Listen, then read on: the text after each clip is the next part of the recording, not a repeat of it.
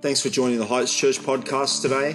We hope that you enjoy the message. If you're in the Sydney area, be sure to join us at the Heights Church at Galston Road, Hornsby Heights, Sydney, Australia.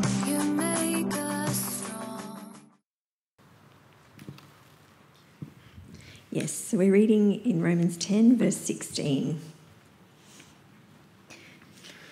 But not everyone welcomes the good news. For Isaiah the prophet said, "Lord, who has believed our message?"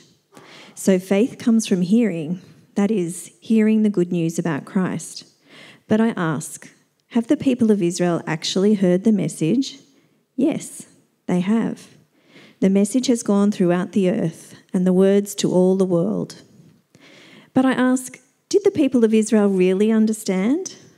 Yes, they did.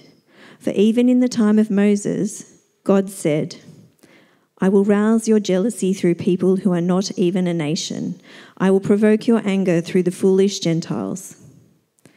And later, Isaiah spoke boldly for God, saying, "I was found by people who were not looking for me. I showed myself to those who were not asking for me." But regarding Israel, God said, "All day long I opened my arms to them, but they were disobedient and rebellious." I ask then, has God rejected his own people, the nation of Israel? Of course not. I myself am an Israelite, a descendant of Abraham and a member of the tribe of Benjamin. No, God has not rejected his own people, whom he chose from the very beginning. Do you realise what the scriptures say about this? Elijah the prophet complained to God about the people of Israel and said, "Lord, they have killed your prophets and torn down your altars. I am the only one left, and now they are trying to kill me too." And do you remember God's reply? He said, "No, I have 7,000 others who have never bowed down to Baal." It is the same today. For a few of the people of Israel have remained faithful because of God's grace, his undeserved kindness in choosing them. Thanks, Jacqueline. That's great.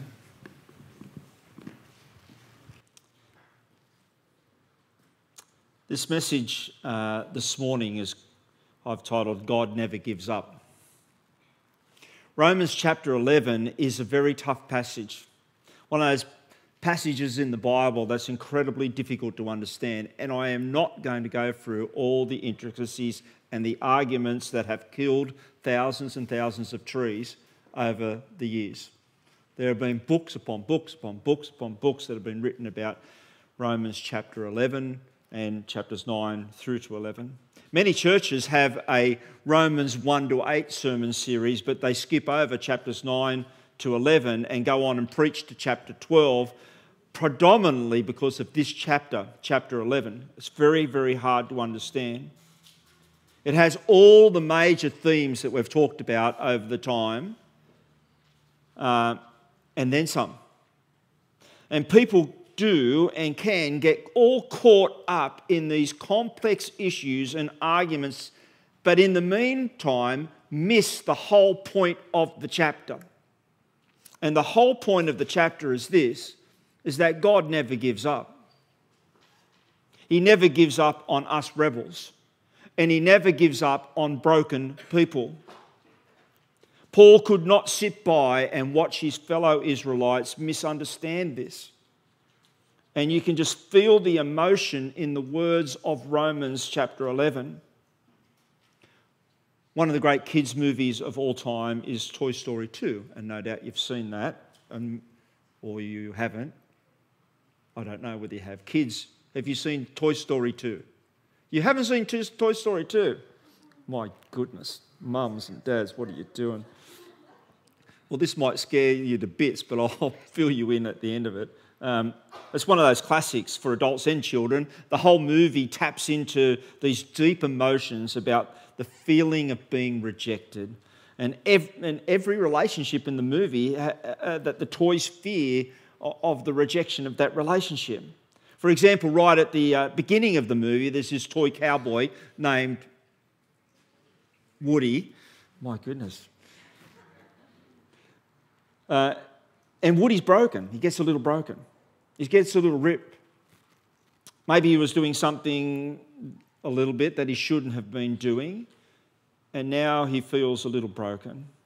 And Woody has this nightmare, and kids, it might be a nightmare, but the nightmare gets better. Get your parents to show you the movie, where his beloved owner, Andy, is going to reject him because he is broken. And here's the clip.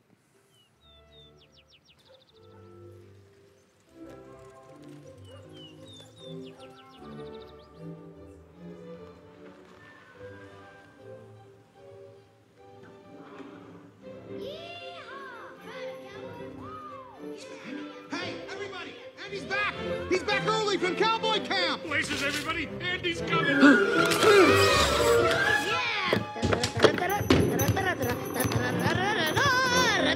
Hey, Woody! Did you miss me? Giddy up, giddy up, giddy up, giddy up! Ride him, cowboy! Oh, I forgot. You're broken. I don't want to play with you anymore.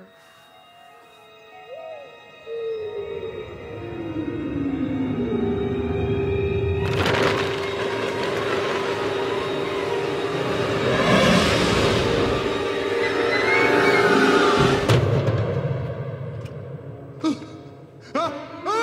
Andy! No! No, Andy!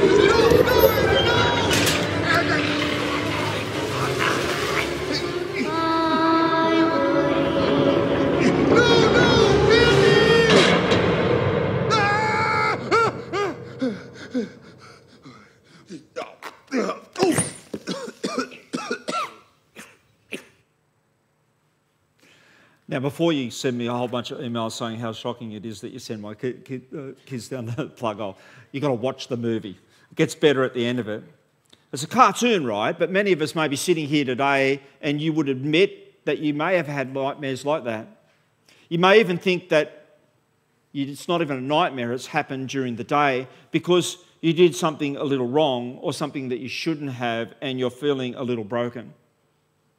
And people are not going to love you because you have let them down. And maybe you have felt as though at times that somebody has not loved you and even dropped you. There may be even times where you feel as though God is going to let you drop out of his hand. And if you've ever had feelings like that, then Romans 11 is for you. Because what Paul talks about will encourage you no end that God never gives up on you, no matter what you have done. And Paul uses the nation of Israel as an example of this. See, Paul had to write to those in Rome because what they were thinking. They thought that God had dropped them, had dropped the nation of Israel like a broken toy. If you offended God, he'll take it personally and he cuts you off. He rejects you. So they thought.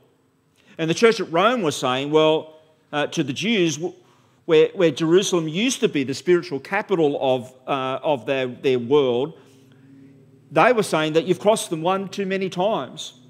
And rather than Jerusalem being the capital of the Christian world, Rome is the spiritual capital. Paul says to them, you need a reality check because God doesn't let you down. He reinforces that no one is beyond salvation. There's no reason to feel that you or anyone else is beyond the saving grace of God. And we need to get that in our mind because sometimes we feel as though people around us are beyond the saving grace of God. Paul says, I ask then, has God rejected the people, the Israelites? Of course not. Paul says, look at me, I'm an Israelite. If there was anyone that was going to be rejected, well, then it would have been me because I have killed people who were following the Messiah. I killed the Christian people who were around. So if anyone was beyond reconciliation, I was the one. But Paul also says that, let me tell you that this story about Elijah, the prophet, who was feeling dejected and went to God, Elijah said to God, we're really up the creek because as a nation, there is no one who fears you, not even one. Maybe that's your situation too. Maybe you go to school and you think there's no one who follows God. there's no one who's a Christian at school or at work. There's no one who follows God. Maybe even people laugh at you. What hope is there that those people who knock you will be saved? What Paul is doing here, he introduces this absolutely mind-blowing thing that's going to blow the Jews' box apart, and that is personal conversion. He says it doesn't matter and has never mattered if the whole nation follows me, because you're saved by your own personal commitment, your own faith in God. Maybe the whole nation is not following God. Maybe there's a few faithful people who are following God. Maybe this seems as though that everybody's against you and will never listen to you. But be sure of this, whoever God wants will decide to follow him, because God requires a personal commitment from people. It doesn't matter if you go to a Christian school. It doesn't matter if you work for a Christian organisation. It doesn't matter if you're a member of the Heights, or whether you go to Fuse, or whether you're part of a Connect group, or whether you've ever played in a Christian band. You still need to respond to Jesus personally. You've heard it before, that it said that you're not a Christian if you sit in church any more than you're a car if you sit in your garage.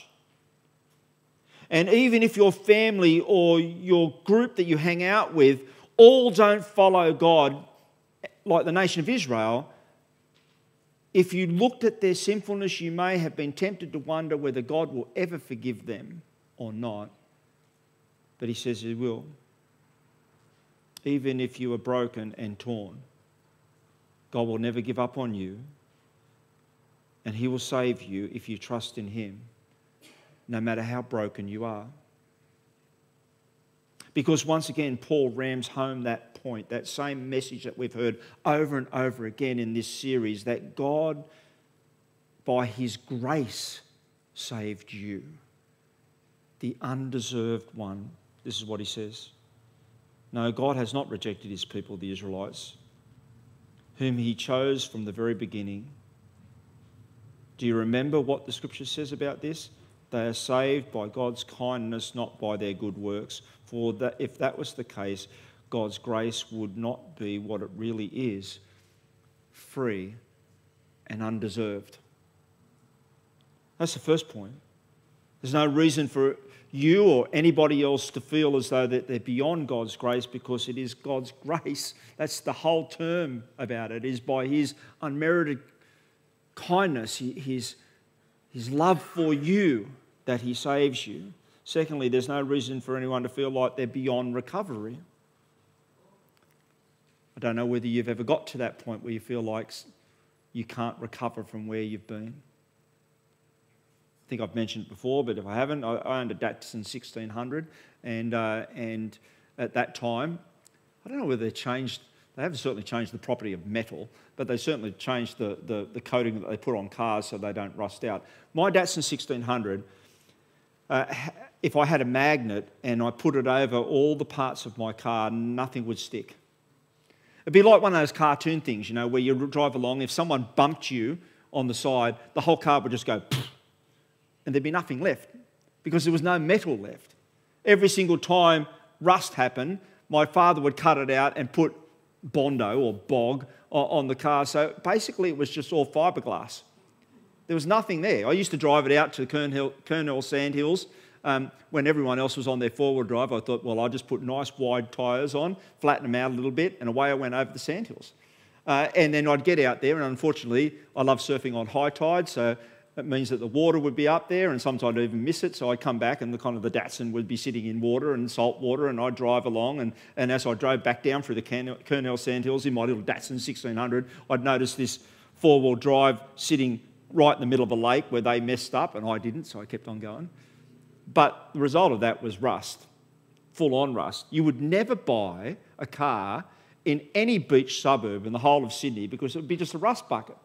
Now, that's okay, but you wouldn't then.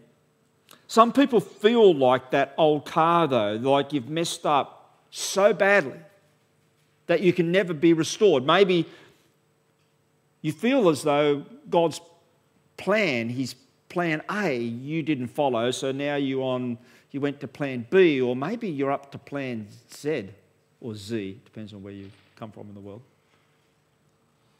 I don't believe there's a plan A, and I don't believe there's a plan B. I believe you're walking with God or you're not. And God says you can walk with him and you can be restored from where you're at. You might have thought, well, I gave my life to Jesus and I lived for him, but I messed up and God could not use me again. So Paul says this, did God's people stumble and fall beyond recovery? Of course not. That's what he says. No one's beyond recovery. In fact, the entire Bible is one big illustration of how God uses ripped and broken people to do his will. Abraham, the liar. Jacob, the swindler and cheat. Moses, the murderer. And David, well, the great King David, the one after God's own heart, adultery, pride, lying, and at least an accessory to murder. And yet God used them. You really can't think of a less likely group to be honoured by God than those group of people. And yet he chose them. Why those stories in the Bible? Well, it's to show us that no one's beyond recovery. It's to show us that it's all about God's grace and his goodness. It's to show us that God is in control and sovereign over our world and uses broken people to do what he wants for his glory. It's to show us that you and I belong here. It's to show us that the box that we put God in can be just blown apart. God used Israel's rejection of him to spread the gospel to us, the Gentiles. Isn't that amazing? The rejection that Israel showed God opened up the doorway for everybody else to come in. So he says in this hard to get around story about branches being cut off and others being grafted on, and that the Gentiles like you and I, rather than being arrogant before God and humble and grateful to God, we recognise his mercy and we recognise he's gracious. And so that should humble us, that we've been included in. But don't think it's going to be forever. That's what the passage says. Don't think that we'll always have scripture in school, because we won't. And I wouldn't be surprised if very soon it's no longer mandatory within our schools. Don't think that churches will always be able to meet freely. Don't become conceited and complacent or lazy about following God and telling others about him. When you hear about him and you speak and you follow him, God's word says in this passage, do not harden your hearts. Because just as God left Israel to the result of their own choices, if you, us, Gentiles, decide not to follow him, he might just decide to leave you with your choices that you make. You know what it's like, don't you? The first time you committed a particular sin, you're guilt-ridden and you can't possibly believe you did it, and you come before God in confession and sometimes in tears that you have done the thing that you have done against him, and you repent.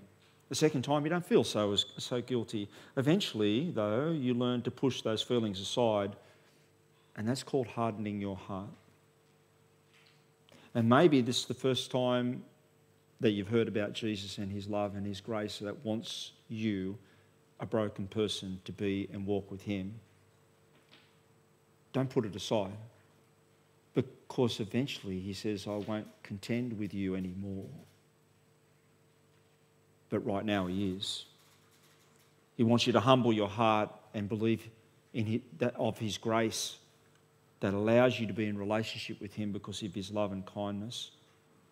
Jesus told a story about people who weren't so humble, didn't recognise the grace of God, particularly one guy who who was praying to God and said, thank God I'm not like other people. Thank God I'm so religious in keeping the law. Not like that other person over there who's not. And Jesus said, that other guy who recognises and was down on the ground saying, I'm not even worthy to lift my head and look at your face, that's the one. That's what I need, is that one that recognises my love and kindness and graciousness and lifts their head towards him in repentance. The third thing is there's no reason to feel hopelessness. And in Toy Story 2, there's this little girl doll who was loved by her owner, and she reminisces of how she used to be, but also the pain of feeling rejected. Now, kids, look at the movie, because it doesn't stop with this, but it's important that we know this, that we're not ever beyond hope. When somebody loved me, everything was beautiful. Every hour spent together lives within my heart. And when she was sad, I was there to dry her tears. And when she was happy, so was I. When she loved me, through the summer and the fall, we had each other, that was all. Just she and I together, like it was meant to be. And when she was lonely, I was there to comfort her. And I knew she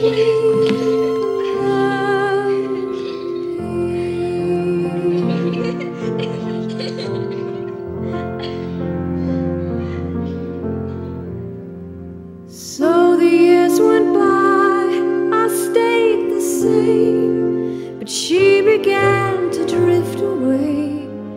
I was left alone, still I waited for the day when she'd say, I will always love you.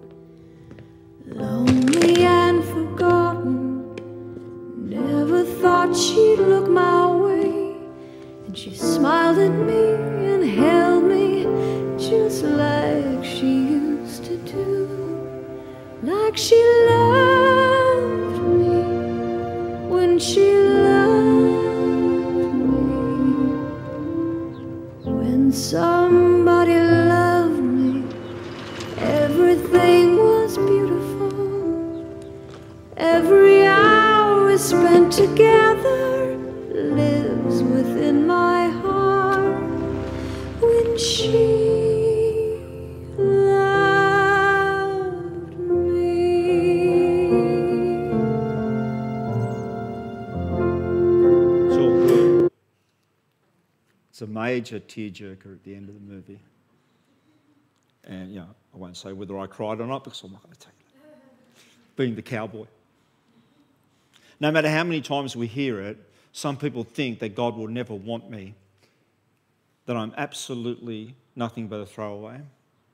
And the Church of Rome says, yeah, God promised Israel, but is he faithful to his promises? Will he be loving all the way to the end? And Paul says, you bet. All of Israel will be saved.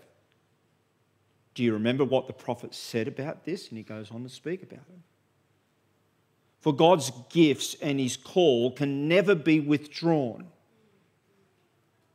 God always keeps his promises, and there will be a day when ethnic Israel, I believe ethnic Israel, come along to our Roman study, we can talk about that a bit more, will come to God, and he will allow them once again to hear of his message of salvation and soften their hearts again. God never gives up. He never gives up on you and me, and He never gives up on your friends, and He never gives up on the people who you are praying for. So pray that God once again will soften the hearts of the people around you so that they will hear the gospel once again. And for you, if you have wandered away, God waits for you to come home. If you've never come home to God, He still patiently waits for you for a time that you will come to Him. So the call to you, if you have not come to Him, is come to Jesus. And the call for us, if we know people who have hardened their hearts and have rejected God again, is pray that God would soften their heart again, knowing that He keeps His promises. And His promises will always come about in our world. There is hope. In these three messages, there is massive hope. Huge blessing that is before us. And I hope it has blown your box apart that I mentioned right back at the beginning, because it certainly blows mine apart. I'm simply in awe of God. And we're meant to look at these passages, and while it might blow our brain apart, it should soften our heart so that we can see a God of great compassion and kindness who will never give up on me and never give up on you. And Paul concludes like this. Isn't this the conclusion that we want? Oh, the depths of the riches of wisdom and knowledge of God. Saying, in short, it's hard to get your head around what God's like. And it's hard to get your head around what He just wrote. So the depths of the riches of wisdom and knowledge of God, how unsearchable His judgments and His paths beyond tracing out. Who has known the mind of the Lord? Who's been His counselor? Who has ever given to God that God should repay Him? For from Him and through Him and to Him are all things. To Him be the glory and ever and ever. Amen. Amen. I hope this small, short series has been a great encouragement to you as we've gone through and looked at God's grace, as we've gone through and we've looked at how God knows what's happening and is orchestrating our world to bring about His glory, and to know that in His great providence and in His great sovereignty of this world, you have a plan. You are part of the plan. And He won't give up on you no matter what you have done. Even if you do feel as though you're ripped and beyond recovery, you're not. Even as though you might feel as though that God could not use you, He can and He will. And our response to that is to soften our heart and to listen to Him once again. Let's pray. Lord, I pray for those who are here today who don't know You. It's a big step, and sometimes even an enormous step, because we don't know everything about You. We don't know anything beyond what we've been told. But what we have been told is that You are sovereign over all, that You love us, and that You will forgive us if we confess to You as Lord and believe that Your death covered our sin. We are saved. And so I pray, Lord, for those who are in that position, for those, Lord, who feel as though that they're broken and they have done things in their life that are beyond forgiveness and beyond recovery. Let's hear You again reach out and say, You are never beyond recovery. And I pray, Lord, that for those around us who we might feel from an earthly and human perspective just may not ever get to a point where they listen to You again. Maybe they've walked away, maybe they have never walked with You at all. I pray, Lord, that You soften their hearts.